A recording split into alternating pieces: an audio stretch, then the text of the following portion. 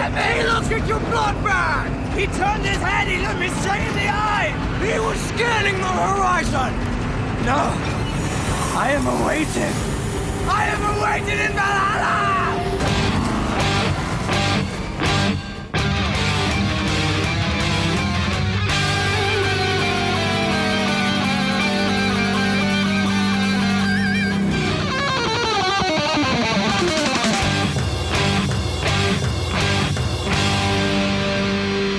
Welcome to the Mad Max Minute, where people always assume we're scanning the horizon, but we're actually just watching Mad Max Fury Road 1 minute at a time. I'm Rick. And I'm Julia. And today we're talking about minute 18, which begins with nothing too exciting, just a flame-throwing guitar on a rolling stage covered in speakers.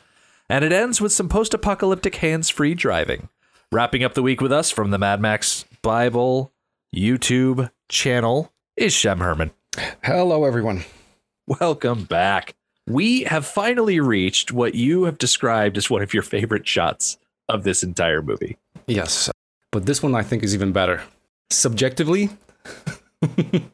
no, objectively, I think this shot is way, way better. Because Nux and Slit, they come up around the Doofwagon. We actually get a bit of a jump shot. Like we're starting at one angle, and there's a slight jump as they go to pass, but as we sweep and track up past the Doofwagon, we get to see that not only is it drums, but there is a makeshift stage with a guy wearing red coverall pajamas, and he's holding a giant makeshift electric guitar. But not only that, it also shoots flames, and it is amazing. Yeah, because everything in the apocalypse has to have dual purpose, as George Miller says, and also be extremely, extremely awesome. Right. I love the stories behind things like the Doofwagon and the guitar here, because George saw the early builds for the guitar, and I don't think when they originally made it, they had it shoot fire, because I think they assumed they were going to do it in post. I think they added the flame-throwing functions after George looked at it and said, okay, let's see it shoot fire. Yeah, that's funny. That's the exact same story I wanted to start with, because I heard it before, and it wasn't really about the fire. It was about the fact that the whole thing was supposed to actually make sound. It was supposed to work. That's right. Yeah, so George Miller, the first time he saw it, he just saw it, and he's like, okay, well, let's plug it in. And everyone was just like, George, dude, this is a prop. We make props. And he was like, I don't, and he was like, what do you mean props? I mean, this is supposed to work, right? Mm-hmm. Colin Gibson took him aside and he's like, dude, okay, we will make it work. You go back. And they actually made it work. I mean, it made sound, but the sound was just complete garbage. You can actually hear some of it in the making of Fury Road, and you really would not want that kind of a thing going through desert, trying to signal anything to anyone. You couldn't hear it at all. There is a bonus feature on the Fury Road Blu-ray. It's called Fury Road, The Tools of the Wasteland. And in that video, Iota, who plays the Doof Warrior, appears, and he's talking about just the low audio quality of this guitar. It's just not great. Oh, it was awful. Oh, I mean, if you've watched Junkie XL explaining how he made the sound for this guitar, it's like, oh my God, this guy, he took like 40 different amps and played the same thing through them. And then he sort of layered them together so they have this huge, massive sound, which is nothing like what it sounded in real life. It's been explained in interviews and whatnot. And I mentioned this on Wednesday, that the reason that Joe has the Doofwagon in his fleet specifically is because you cannot shout orders to a vehicle fleet when everybody is driving huge V8 engines with giant exhaust pipes and flames and war going on. And so borrowing on the strategies of the past where they had drummers and trumpeters for old world battles, now you've got giant drums and you've got the Doof Warrior shredding out these orders. So depending on what the Doof Warrior is playing is a specific order that Joe wants passed along to the fleet. Also, the flames serve that purpose as well. That's what I heard. That way you get the double whammy of the audio instruction and the visual instruction. Exactly, yeah. Because, look, I mean, you know, it's the apocalypse. They don't have walkie-talkies, you know. I mean, the whole system of them communicating in the wasteland is so primitive, but at the same time looks to be very effective. Mm-hmm. I think One excellent example of poor communication in the Wasteland was what happened several minutes ago, where Furiosa turned left and the lead vehicle had no idea what was happening until they heard the screeching tires of the other escort vehicles turning. Yeah. Yeah, she could have. Yeah, well, they probably would have noticed, but yeah. They probably would have noticed eventually, yeah. Yeah, eventually. They would probably even catch up because the car that was the last one to turn, Elvis, I guess, 2 engines, V12. Yeah, dude, of course you can catch up with this. While we've got the Doof Warrior front and center, we might as well get to know him. The Doof Warrior is played by Iota. He is best known on IMDb for being the Doof Warrior in this movie. He was Trimalchio, the orchestra leader in 2013's The Great Gatsby by Baz Luhrmann, the one with Leo DiCaprio. Mm-hmm. He worked on the music department for the 2016 animated movie Beat Bugs. And of course, he appears as himself in an interview in the Fury Road behind the scenes special feature. So Iota was born in the late 60s, either 68 or 69, they're not quite sure, as a guy named Sean Hape. He is a New Zealand-Australian singer-songwriter and actor. Iota has stated in interviews that his parents met in New Zealand. His father is Maori and his mother is English. He grew up in Pinjarra, Western Australia, where his father worked at an alumina refinery. While in high school, Iota took drama and music as electives. He describes that as being 2 hours where he could just slack off. He also formed his first band, which was fairly short-lived at the age of 16. Iota moved out of home at age 17 into a caravan and lived several years on the dole, or just unemployment for people who don't know what the dole means, while playing with a hard rock band called Loose Goose. He worked as a mechanic's apprentice before his career as an entertainer took off. When he was 23, Loose Goose moved over to Sydney, and at 26, Iota legally changed his name by deed poll. Iota has cited 3 reasons for this, one being that he wanted a new identity as an entertainer. He's also openly gay, so he wanted a new name to go along with being open. And then for the third reason being that he's a recovering alcoholic, and so he wanted to create a fresh start with the new name. As a musician, he has issued 6 studio albums and was nominated for Best Independent Release for the Hip Bone Collection in 1999 at the ARIA Music Awards of 2000. He has won 4 Helpman Awards, Best Male Actor in a Musical in 2007 for Hedwig in Hedwig and the Angry Itch. It was the 2006 Australian cast. And Best Cabaret Performer, Best New Australian Work, and Best Original Score for his work in Smoke and Mirrors in 2010. Iota's stunt double for this role was Ben Smith Peterson. He would go on to marry Riley Keough, who plays Capable. Oh, did they meet on set? Yep. Well, isn't that adorable? It is, isn't it? Lore-wise, the Doof Warrior's mask is made from his mother's face. Oh, yes. That is... Are you serious? Yep. Yeah, that is a... there's a whole story to this. So, Rick, you want to tell it, or am I... No, go for it. Okay, well... The story of the Doof Warrior is really interesting. I mean, he was found by Immortan Joe when he was a child. And he was found by his mother, who was dead. And... basically, they were sitting in this dark place all the time, probably hiding from someone, I don't know. But this environment made him blind. And he basically loved his mother so much because I believe she taught him how to play a guitar or something. So that when Immortan Joe came over, he took him in. But the Doof Warrior, he loved his mother so much that he basically carved her face off and started wearing it. If I'm correct, if it wasn't Immortan Joe who gave him that mask, I'm not entirely sure about that. But the fact of the matter is, the Doof Warrior had a talent, and that was playing guitar. So he was entertainment for Immortan Joe. Mm-hmm. And eventually he ended up being on this Doof wagon as some sort of, I don't know, emotional support for the entire Armada from the Citadel. Yeah. But yeah, so I think that's pretty much the gist of his story. Yeah, and he was definitely a standout figurehead in the advertising for this movie. I don't think anybody had ever really seen anything like the Doof Warrior before. Oh yeah, that is such an iconic image, like him with the guitar and the flames. I remember this one interview with George Miller when he went on Conan, and Conan actually, he brought it up, and George Miller started explaining what Doof Warrior is and why he needs to have this vehicle. And then Conan said something like, okay, so this sounds like a documentary, because everything just sort of made sense. Like, he started off like this and that, and then all of a sudden you end up in this crazy situation where you're standing on a truck with speakers behind you and you're shooting flames. So it's like this gap where you look at the end result and the beginning, and there's this logical chain of events.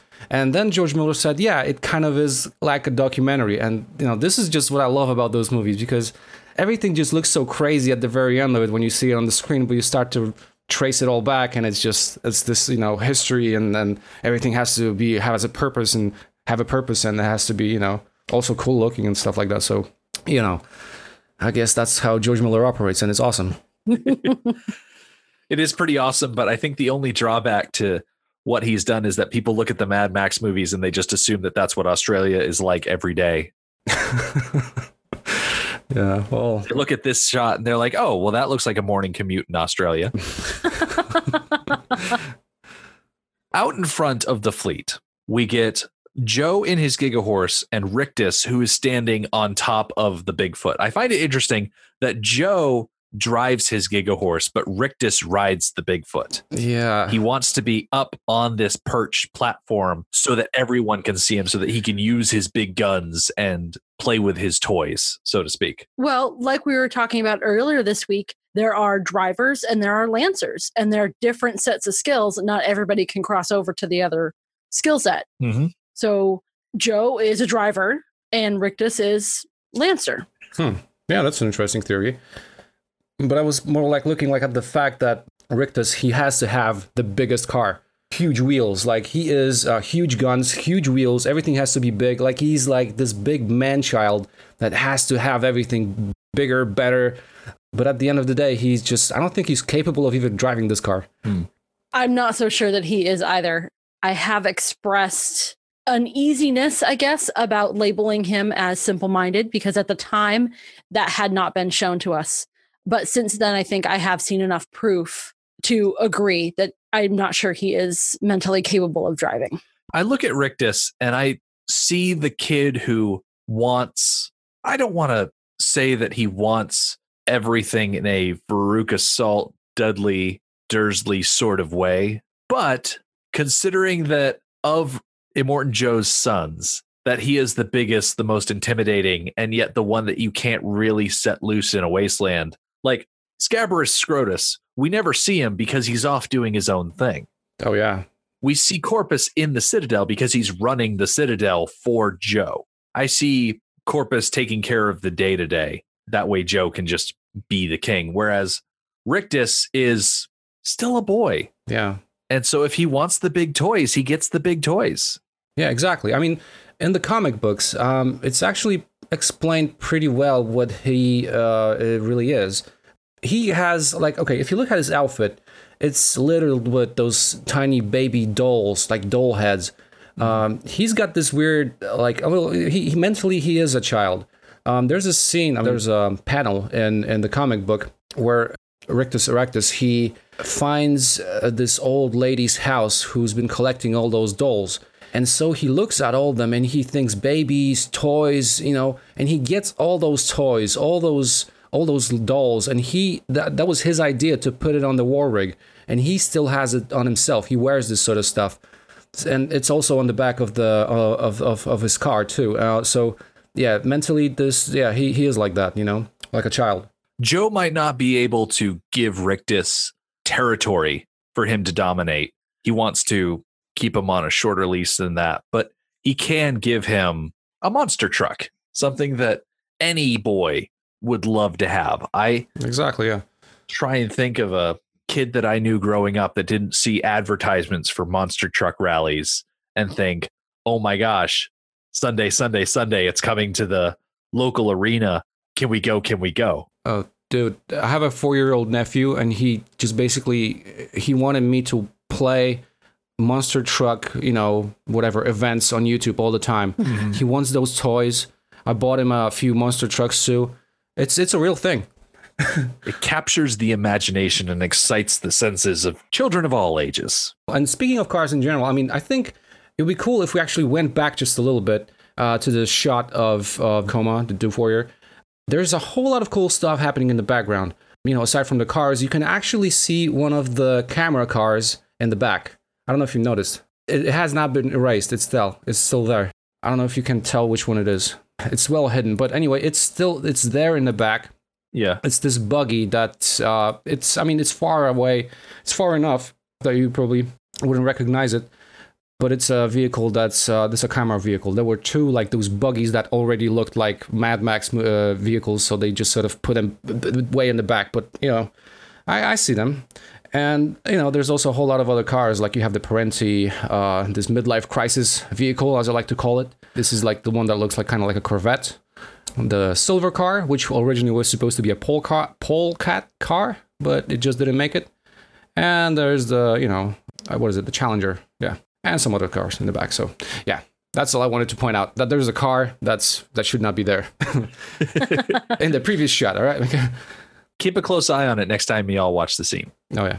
Coming up between the Gigahorse and the Bigfoot is Nux. We saw him speeding up earlier. And so as he finds himself between these two vehicles, he leans out the window and he makes the V8 salute and he shouts out for Joe. He shouts Immortan. And Joe, of course, is driving. He probably can't hear him anyway. And Nux continues saluting and calling out. And Joe slowly turns his head. And we get this jump shot, quick zoom. And it looks like Joe is looking directly at Nux because he's looking directly at the camera. And we assume that the camera is Nux's POV. And so when we see that, we cut back to Nux and he practically leaps out of his car. He's just so freaking excited.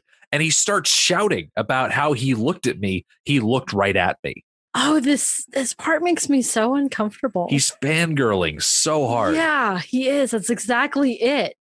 I have no desire ever to meet anyone famous. Nope, because it makes me uncomfortable. And yeah, this freaking out. Mm-mm. I mean, the whole editing choice again is just so strange. Like it just sort of like zooms in all of a sudden, That's just, to me, that was just like really jarring. I remember the first time I saw it in the cinema, I was like, what the hell were they smoking? Like, why is this just like this? And there's this roar of an engine all of a sudden. I was like, what just happened, It makes me wonder if the eye contact was real at all. Those jump cuts. Right. It makes it feel like it was imaginary. Exactly. Yeah, it just feels like out of this, like it's like it really never happened. It's just in his imagination, right? Like, yeah, maybe Morton Joe turned his head, but I'm not sure he actually turned it that far. Well, see, that's the debate that we're getting between Nux and Slit. Nux is freaking out, and Slit is like, oh, come on, be a reasonable guy. He was probably looking at your blood bag. He was probably scanning the horizon. And part of it, I think, is just Slit busting Nux's balls. Slit is the kind of person that will watch someone blow themselves up and then say, oh, mediocre Morsov. I'm telling you, this guy, he's so jealous. He really wants to be behind the wheel of that car. And you know what? Even before all this happens, there's this interesting thing. In the Gigahorse, you can see Miss Giddy, right? She's there. Mm-hmm. She's been given oxygen. I'm not sure if it's actually being seen, but the guy behind her, he holds this oxygen mask. There's a reason why she is being, not only just brought along with Immortan Joe, but why they give her oxygen, because she is so old. I mean, this is actually what's been written in the original script. Immortan Joe takes her and he literally says something like, okay, let's see how long you can breathe this air. And they take her with her and they just only periodically give her oxygen. Other than that, she's choking. So they're actively torturing her right now. Miss Giddy, of course, lives in the harem. She lives inside that dome, which is full of filtered air. And so bringing her out into the wasteland would be a different quality of air that she's not used to. Yeah, the biodome, yeah. Reminds me of, in Deadpool, this torture tank that they put Wade Wilson in, where there's just enough oxygen in there to keep him from passing out. And so he's constantly gasping for air. That's awful. Yeah. That's horrible. That's what it reminds me of. Yeah. That actually makes a lot of sense that they would want to torment her, because from Joe's standpoint, she would need to be punished. She allowed the wives to sneak out. And so her punishment must be something along the lines of being out in a wasteland where you can't breathe very well and being kept just alive enough to continue gasping for air. Yeah. Is it strange that Nux pulls his car in between the two cars in charge. Like he's out of place. Like how dare he? Actually, I don't think it is, because if I remember correctly, I would have to pull up the original script, but there's a reason why he was there and he tried to prove himself to Immortan Joe. He was basically, it was something along the lines of him leading the way, trying to show the way to everyone. Like he will be the first one, he will be like the tracker, like the first one out there, whatever is, you know, out there, he will know, he will crash, whatever. He wants to show Immortan Joe that he's capable of doing that. I think that was the reasoning behind it. Like he really wanted to show himself like that. Yeah, I always interpreted it as Nux wanting to show off and be like, look how capable I am. I am here for you, Immortan Joe. Allow me to perform this thing for you. Right, yeah. Yeah, there's that, definitely. Yeah, that's pretty ballsy. It's just, it's not his proper place. Yeah, I don't look at the fleet and see a lot of structure as far as where the cars are positioned. There's some continuity errors from shot to shot. There's this one Jeep that is supposed to be on the right, but then it switches to the left. I mean, you know, aside from that, there's a lot of CG. There's a lot of ground replacement. Of course, the sky. I mean, this is my pet peeve when people are saying, "Hey, there's no CGI," and they replaced the ground. The wheels that you think they're spinning, they were stationary. You know, I mean, they're changing a whole lot of things in this movie. Yeah, I mean, they changed a whole lot of things in this movie, and you know, but credit where credit is due.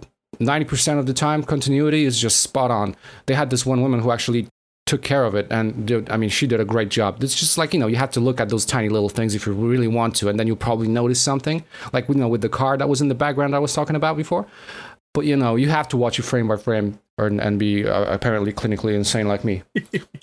Getting back to Nux and believing that he got a little bit of eye contact with Immortan Joe, he neglects any sort of dismissiveness from Slit, and he says, "No, I am awaited.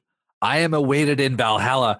And he grips his steering wheel, presses on the accelerator. The Nux car rockets forward ahead of the Gigahorse, and Max on the front of this car just getting rattled around and pressed, and wind blowing in his face, debris flying up at him. And he lets loose this statement, and the subtitles say that he's saying "Confucimus," which is a very Latin sounding, which I looked online and there's a whole lot of people talking about, oh, it's Latin for this, it's Latin for that. The general consensus is that it's just a fancy way of either saying "f it" or "I'll f you up." There's also one person that thinks that instead of saying "Confucimus," he's saying "f you all" or something like that. Basically, Max is just being vulgar. Yeah. Because he's in such a bad situation. The whole scene of Nux just flooring it, you know, I love this scene. It's one of my favorite scenes in Fury, if not the favorite, you know, scene or shot in Fury Road. It's just like, oh man, that's what this movie is about. You just floor it, hit the nitro, you just go forward. And then, you know, then there's Max, who's right in front of the car. And I think in some of the scripts or the things that I've seen, the idea was that he's just really, really pissed off. Mm-hmm. Not that he's scared. He's like, in one of the versions of the script that I saw, it was like, he wasn't even saying anything. It was just the look in his eyes, like he's really pissed off, you know, subtitle or whatever. He wasn't saying anything. So the choice of, you know, the Confucimus or whatever, however you pronounce it, that's just so weird. Like, but at the same time, probably it's just exactly what George Miller would do. Like, what the hell did that come from?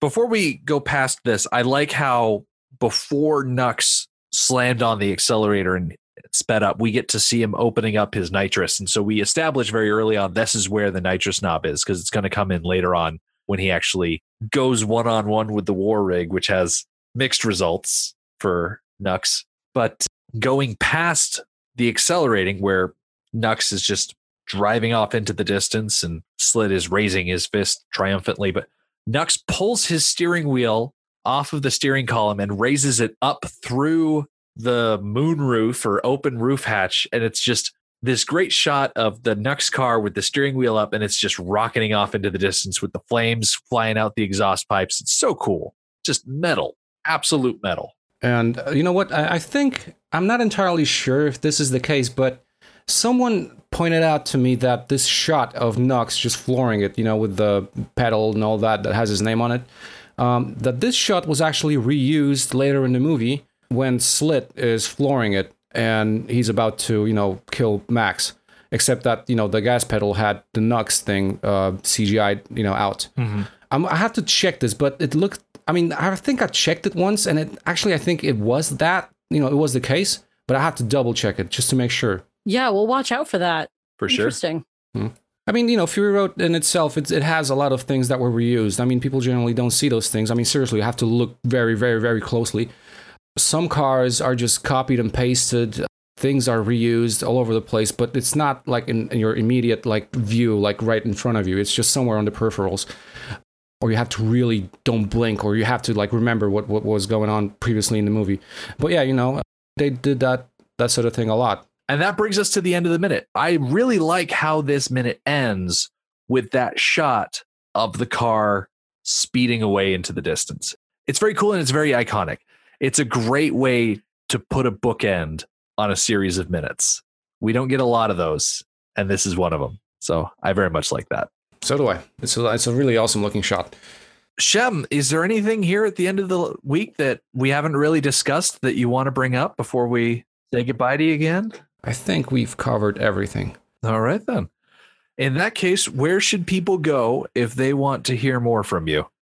Yeah, if they want to hear more from me and watch the videos that I make, then they should go to YouTube and look up Mad Max Bible YouTube channel. And I have not a whole lot of videos there, but the substance I think is worth watching. So yeah, if you want to go and watch some Mad Max stuff that you probably never heard before, go there, Mad Max Bible on YouTube. Please subscribe, watch the videos. Absolutely.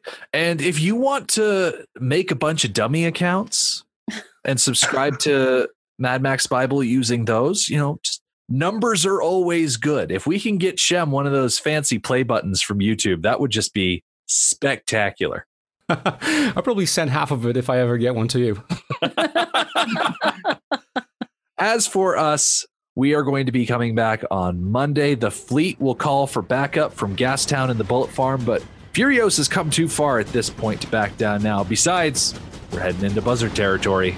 The Mad Max Minute podcast is a fan project by Rick and Julia Ingham. The Mad Max franchise was created by George Miller and Byron Kennedy, is presented by Kennedy Miller Mitchell Productions, and distributed by Warner Brothers. Mad Max Minute is produced and edited by Rick Ingham. Our opening music is Verdi's Dies Irae by Daniel Bautista of danielbautista.com. Our home on the internet is madmaxminute.com. You can follow us on Twitter at madmaxminute, like us on Facebook by searching for Mad Max Minute, and join our Facebook listener group, Mad Max Minute Beyond Microphone. If you'd like to support the podcast, visit madmaxminute.com, where you can see what's in our TeePublic store, join our Patreon, or even donate to the show to help us keep the tanks full. Thank you for joining us for Minute 18 of Fury Road. We'll see you next time.